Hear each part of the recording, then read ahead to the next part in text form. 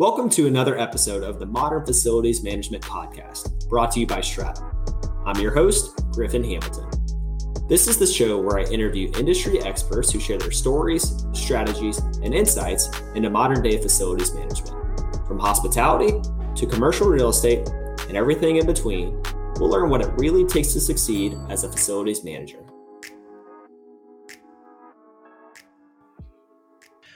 Thanks for tuning in to another episode of the Modern Facilities Management Podcast. I'm your host, Griffin Hamilton, and today we are going to be starting a 4-part mini-series with Doug Litweiler and Jonathan Thomas of Building Maintenance Optimization Consultants, also known as BMOC. I'm really looking forward to talking with you guys today and continuing the mini-series. But before we jump into the content, why don't you introduce yourselves? Sure. Thanks, Griffin. Thanks for having us. This is a great opportunity, and it's been awesome getting to know you, and also speaking with Lit here. So I'm really looking forward to this discussion.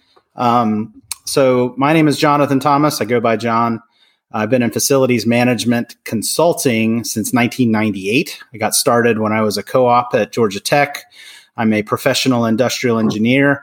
I stayed with that company through 2015, and we focused on capital planning and facility condition assessment, really the grave component of the asset management lifecycle, or the asset lifecycle, if you will. But I was focused on other parts of the asset life because typically I was assigned to asset inventory work. And typically in engineering firms, asset inventory work will be farmed out to the low person on the totem pole. And I was that low person at the time. But when I was doing it, I really believed in it. I saw it if we could get everything right at that level, then we could do so much more with regards to asset management than just looking at the asset divestiture moment. Anyway, focusing on the asset inventory, we could do so much more with the data than just focusing on the grave part of the asset lifecycle. We could focus on the life component. So I started doing things. I stuck with the asset inventory. Started doing things like preventive maintenance programming. I was using a lot of generic PM procedures that can be found on the market that really didn't provide a lot of technical value, but they looked good on a work order. And I got frustrated by that. But anyway, I was able to start working with the University of Michigan, who developed a very robust asset management project. My company won it. I was put on that job, and it was an amazing fit. They wanted the all life cycle and operations projections for several million square feet worth of buildings, approximately 3 million square feet. The project would go on for about 6 years. They wanted budget and staff estimates well in advance of construction completion, and they wanted the asset management program installed in their CMMS before those buildings came online. So we had to get all the asset data, develop the PM programs, and all of that information needed to be in their CMMS at building turnover. And it was an amazing project. A lot of people left the company over the course of that time, and I was kind of the last man standing, or last person standing. And that whole initiative eventually is what became BMOC. I stuck with it. That project started in 2002, went to about 2008. And the last building we did for them was in 2019 as BMOC. I founded BMOC in 2015 to focus on this work, develop good preventive maintenance procedures, develop good asset management data structures that can go into any CMMS. And that's what BMOC is. We're a tactical asset management support consultant. We focus on the tactical first, so the strategic can follow. And I've got a lot more to say, but I'm sure we'll cover it during the interview. That we will. And Lit, why don't you give a little bit of your background and how you and John met? Certainly. I'm a mechanical engineer, graduate of Iowa State University about 40 years ago. And during my entire career, I've been involved in facilities management, either directly or tangentially. I've been a campus utilities engineer, power plant engineer. I was engineering director for 2 hospitals for a decade. And most recently, I was the associate director for energy conservation at a large, well-known Midwestern university. And we were building new buildings right and left during a 10-year period from 2008 to 2018. And one of the things I noticed is that we were a little slow on the draw to get all of the assets onboarded into the CMMS in these new buildings. And sometimes we wouldn't get a PM to come out for maybe 2 years after the building was turned over. And wearing my energy conservation hat, I said, if we don't maintain these buildings properly right out of the chute when they're brand new, we'll never be able to operate them at peak energy efficiency. So I took it upon myself to identify or see if I can find a resource out there that could do our asset management programming on our behalf. So we could just turn that program over to them.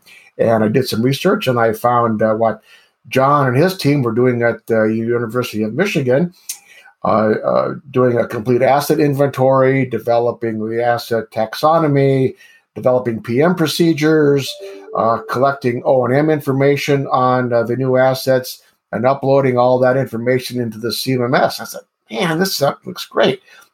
So I brought John to campus in 2014 to do his first onboarding on our campus. And it was a 250,000 square foot lab building, and brought him about 4 months before the building was turned over. And I said, John, this is the task I've got for you.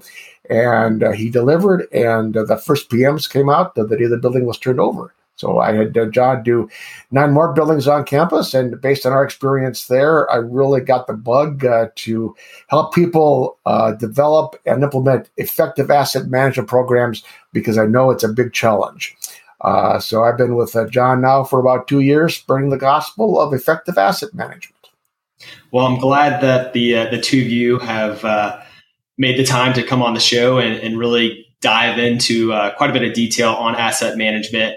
And this is going to be a little unique from what we've done in the past, where this is actually going to be a 4-part series.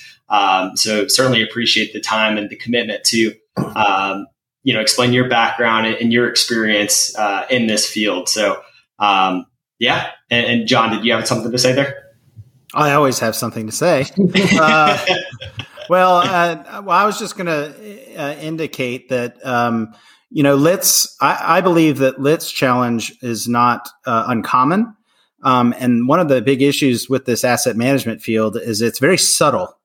It's not something that jumps out to you. And when it does jump out to you, you think it's easy. I think everybody has this tendency to think, oh, anybody can go gather data. Sure, I'll send my people out to gather data. Oh, the commissioning agent, they're going to be at the equipment. They can gather data. Oh, this, my HVAC tech, he's got to go out, he or she, they have to go out and maintain this asset. Why not just gather the model and serial number while they're there or something like that? And you fail to realize that what you're talking about in most portfolios isn't a single asset. It's 10,000 assets. And, sure, this idea of collecting some data is a good idea, but what about an air handling unit? And you say, okay, sure, get the data on the air handling unit. Oh, well, but I could have an air handling unit in this configuration where I've got 2 fans in the box and I've got a humidifier and I've got this, that, the other thing in there. How do I do that? Oh, you're telling me that in order to inventory one air handler, I have to consider almost every possible permutation of air handler that I'm going to see in order to even get started.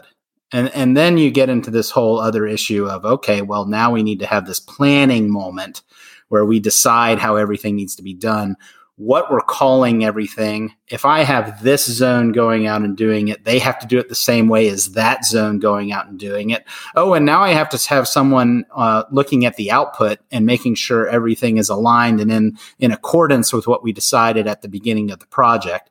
Now you're talking about it being a significant effort. And then once you do get it right internally, then you're talking about bringing in a construction team or a project team that has to come in, and then you have to teach them all of these little things. And you've got one design and construction team, but then the next building's a different design and construction team. Then you've got another design and construction team, and you have to retrain this whole process. It's something that spirals out of control very quickly. And what happens, we see, it's kind of like a plane flying that stalls out. You've got the plane, you've got the design, but then all of a sudden you stalled and you're dropping and you're done. The project's done and you don't know what to do. And not many people know that there's a group out there or an organization out there that specializes in this and can help support, whether it's your staff or, and I didn't mean to plug us so hard there, but here I am. It is my life. So what am I going to do? But anyway, to have this idea that there is somebody out here who can support is very subtle. Just to bring full. Griffin, I'd like to add on to what Don was saying about collecting asset information. Being part of a university community, you always have access to cheap labor. And the temptation is, because collecting asset information is easy, just go into a mechanical room with a tablet or a piece of paper or a paper tablet and record model number, serial number, that kind of stuff. And gosh, anybody can do that. So we have access to all these students who will work cheap. We'll just hire a bunch of students to go in a mechanical room and take that information. Well, that's probably not the best solution, because most students don't know the difference between a chiller and an air handler or a pump. But the temptation is always there. So one of the messages we always like to get across is that the task of collecting asset data is not easy, and you need to have a plan. It actually is a science. So I just wanted to reinforce what Don was saying about collecting asset information. Yeah, and we're plugging several holes. There's many gaps in the engineering world that we're wanting to fill. Lit and I are both certified energy managers. There's another part of energy management where an ignorance of asset management shines through. So, first of all, energy management is asset management, right? I mean, ultimately, your funds are an asset. And you want to judiciously spend that money on purchased utilities. So you want to reduce that amount. Sure. But you also have equipment that has to operate optimally. And to do that, you need to make sure you're applying good maintenance, and maintenance costs money.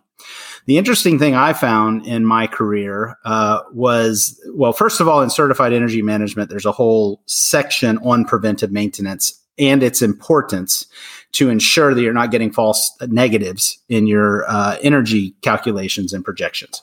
Making sure your assets are all operating as they should. They've been maintained. They don't have plugged filters. They don't have non-lubricated motors and all these things that impact the energy consumption.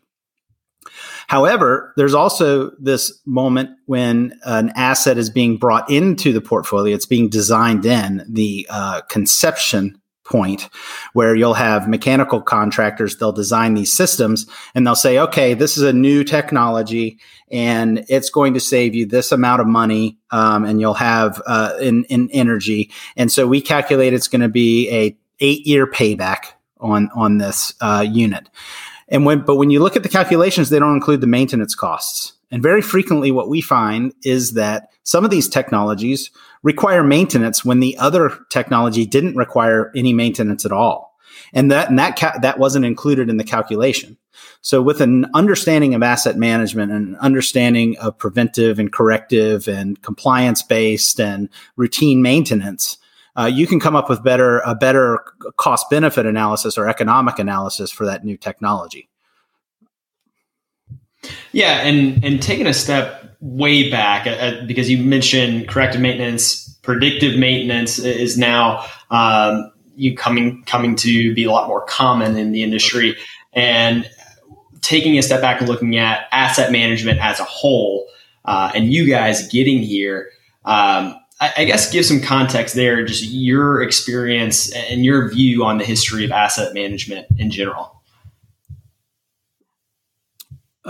Sure. Well, so we're here and we're not claiming to be all knowing. We have a particular perspective. I came into the industry in 1998. What I saw in asset management was in the mid 80s, you had all the land grant institutions, not all of them, but a significant portion of the land grant institutions built in the 50s and 60s. They were at that 25 to 35 year life cycle point in the mid 80s. and by and large. And you had this moment where all these systems were failing. And you had the deferred, some might call it the deferred maintenance bubble in asset management.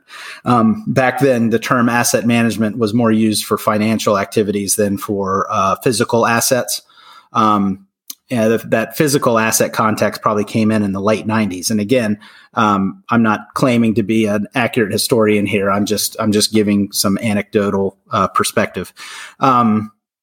So when I came into facilities, that we were probably at year 13 or so, or between 10 and 15 years of this focus on deferred maintenance and how to manage all these renewals, because the replacement of these systems was coming due, and how to manage that. And so the main perspective on asset management, as I saw it, was on capital planning and renewal. They called it deferred maintenance. Deferred maintenance is a misnomer. It's probably better. I like to use the term deferred renewal, because if you're deferring maintenance, then your systems are just going to stop working. But if you defer renewal, that means you're just managing an old system, even though it's not the most economic method that you could apply, but you're doing it to survive, right? Because you just don't have the funds to replace it. So you're going to be maintaining those systems. And good mechanics can maintain a motor. Some of those motors that were built in the 60s, those things are still cranking right now. I mean, they were built to last, but they're not the most efficient things, but they'll still run. They're being maintained. The maintenance is not being deferred. In fact, the mechanics probably love working on those better than anything else. But anyway, I digress. So anyway, I think we're in this sea change right now from this capital renewal focus into more of a whole life asset management. We had in the 2000s, we had total cost of ownership come through in higher education, an organization called APA. Look them up if you can. They've got a lot of great resources out for any facility manager. I've actually applied some of their standards outside of higher education with success because they're sensible. They're not, they're a lot of it's space focused. They've got a lot of really good custodial grounds and maintenance and other facilities management, resources out there, for anyone to look up. There are other organizations too, that have great information as well. But, APA in particular put out this total cost of ownership, which is a fantastic perspective. It's basically bringing the facilities management environment to looking at the total cost of the asset, which is a great step. Now, how to execute that is another question. Anytime that an organization gets together and they put together these high-level standards and concepts, you still have to do a lot of work to bring them to your particular situation. But that's where we are right now. It's kind of the sea change into a whole life asset management approach. But we're not there yet because one of the reasons why I founded BMOC was because when we go do condition assessment work, I would request the asset inventories from my client's CMMS applications in order to help support our condition assessment work. Make it so we're not doing an inventory and we're actually assessing the condition. Unfortunately, with the quality of those condition assessments that I was acquiring was so low, gappy, outdated, inconsistent, incoherent. And that was very common. It was very rare that we would get good asset inventories. And if we did, we'd have a couple of buildings out of, 50 that were good and the remainder were not. Anyway, so we found that these asset inventories were just in bad shape. And so the idea was that, well, someone needs to help improve these, and it takes a lot of work to do it.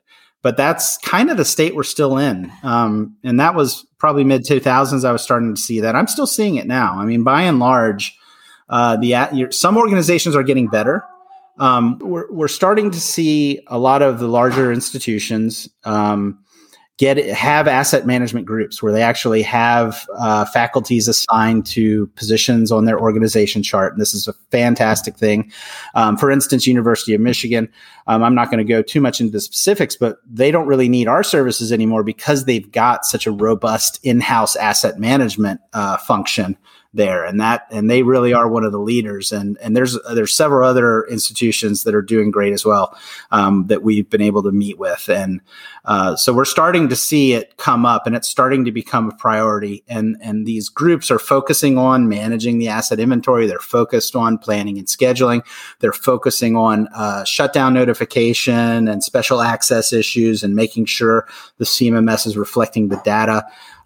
When it comes down to it, asset management can be boiled down to closing work orders out with assets assigned, and not just labor and materials. Most organizations do the labor very well. The materials, they're very sporadic, and the assets, usually they're not great, by and large, but we're starting to see a lot of improvements, and it starts with identifying the need and hiring in-house staff to do that work. And you mentioned that you're still seeing these problems, and you've been seeing them since the early 2000s. So for 15 plus years, you've been seeing the same issues, but it's getting better, or it has gotten better more recently. What's changed? Is it just the mentality? Is it the importance of this data being forefront? What do you think has changed over the last 15 years, and what needs to continue to change? Well, I think it's a maturation of the condition assessment and capital planning focus, because I really think the industry has gotten that down pat. And now they have this data, and now they're trying to do more with it, but they can't, because there's a granularity problem. A lot of that information will, when you're doing capital planning, you can group assets together into big clumps, big systems. And that doesn't work well for a tactical application. So I think what we're seeing is, I think it's a kind of a growth from the capital planning view into we need to break this. We know what the condition of this is. Let's break it down to its smaller pieces so we can manage it on an ongoing basis. And Griffin, to tack on what John was saying about the maturation. Sorry about that. In 2015 or 2014, the ISO organization developed a new standard called the Asset Management Standard, ISO 55000. That's relatively new, maybe 6 or 7 years ago. So people are realizing the importance of having an asset management focus. And I have a quote here, or a section of the ISO 55000 standard that I'd like to read. It's their definition of asset management. It enables an organization to examine the need for and performance of asset systems at different levels. Additionally, it enables the application of analytical approaches towards managing an asset over the different stages of its life cycle, which is so critical, which can start with the conception of the need for the asset through its disposal, and includes the managing of any potential post-disposal liabilities. And I want to highlight a couple things here. Number one, a lot of organizations, for whatever reason, think that asset management is the CMMS. So when you go to an organization and you ask them, well, what's your asset management program? Well, we have a CMMS, and it does this and it does that. Well, the CMMS is only a minor component of an overall asset management program.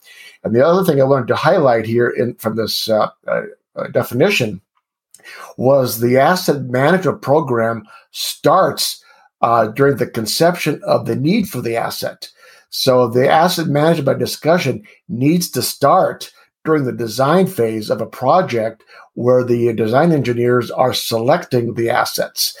So many times the asset management discussion is postponed until the building is turned over. That's way too late.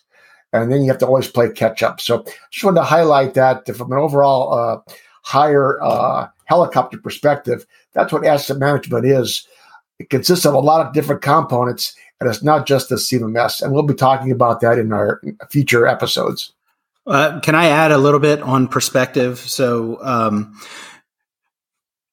physical asset intensive industries like oil and gas, manufacturing, mining, transportation, these industries have been doing asset management for ever. I mean, we're talking 30s, 20s, 40s. So I don't want to get too myopic in our view of asset management. We are focused on institutional. So hospitals, institutions of higher education, any organization that owns facilities for their foreseeable life cycle. So, big corporations that happen to own their facilities or campuses. That's really when we're speaking about this deficiency in asset management programming, it's really in these other markets. Now that's not to say that these asset intensive markets don't have their issues. We communicate with people that work heavily in those environments, and they say the same thing. Assets aren't typically as comprehensively and accurately inventoried as you would expect. There's still deficiencies there, but at least the understanding of asset management, because when you buy a widget for your manufacturing process, you're not even going to buy it until you fully understand the cost benefit, the economics of it, and you're going to have a much better maintenance estimate in that particular case. We're speaking more to boilers, chillers, cooling towers, and roofs and windows and these types of things in institutional environments. Yeah, and that's something that I appreciate you clarifying there. And you mentioning the history, of asset management. I was actually reading the other day. Henry Ford had that in his, for obviously Ford in the 1910s or teens, specifically highlighting the importance of upkeep and maintenance on all of their manufacturing facilities there. So it's been around for quite some time, and it's been interesting to see how it has taken so long for institutions to think about it. Sure. And with that, John, Lit, thank you both for joining the show. I'm really looking forward to continuing this mini series and looking forward to connecting with you guys next week to go over computerized maintenance management systems. Have a good one. Thanks for listening to another episode of the Modern Facilities Management Podcast. Make sure to subscribe to future episodes and visit our website, stratumcommunity.com, for more facilities management content.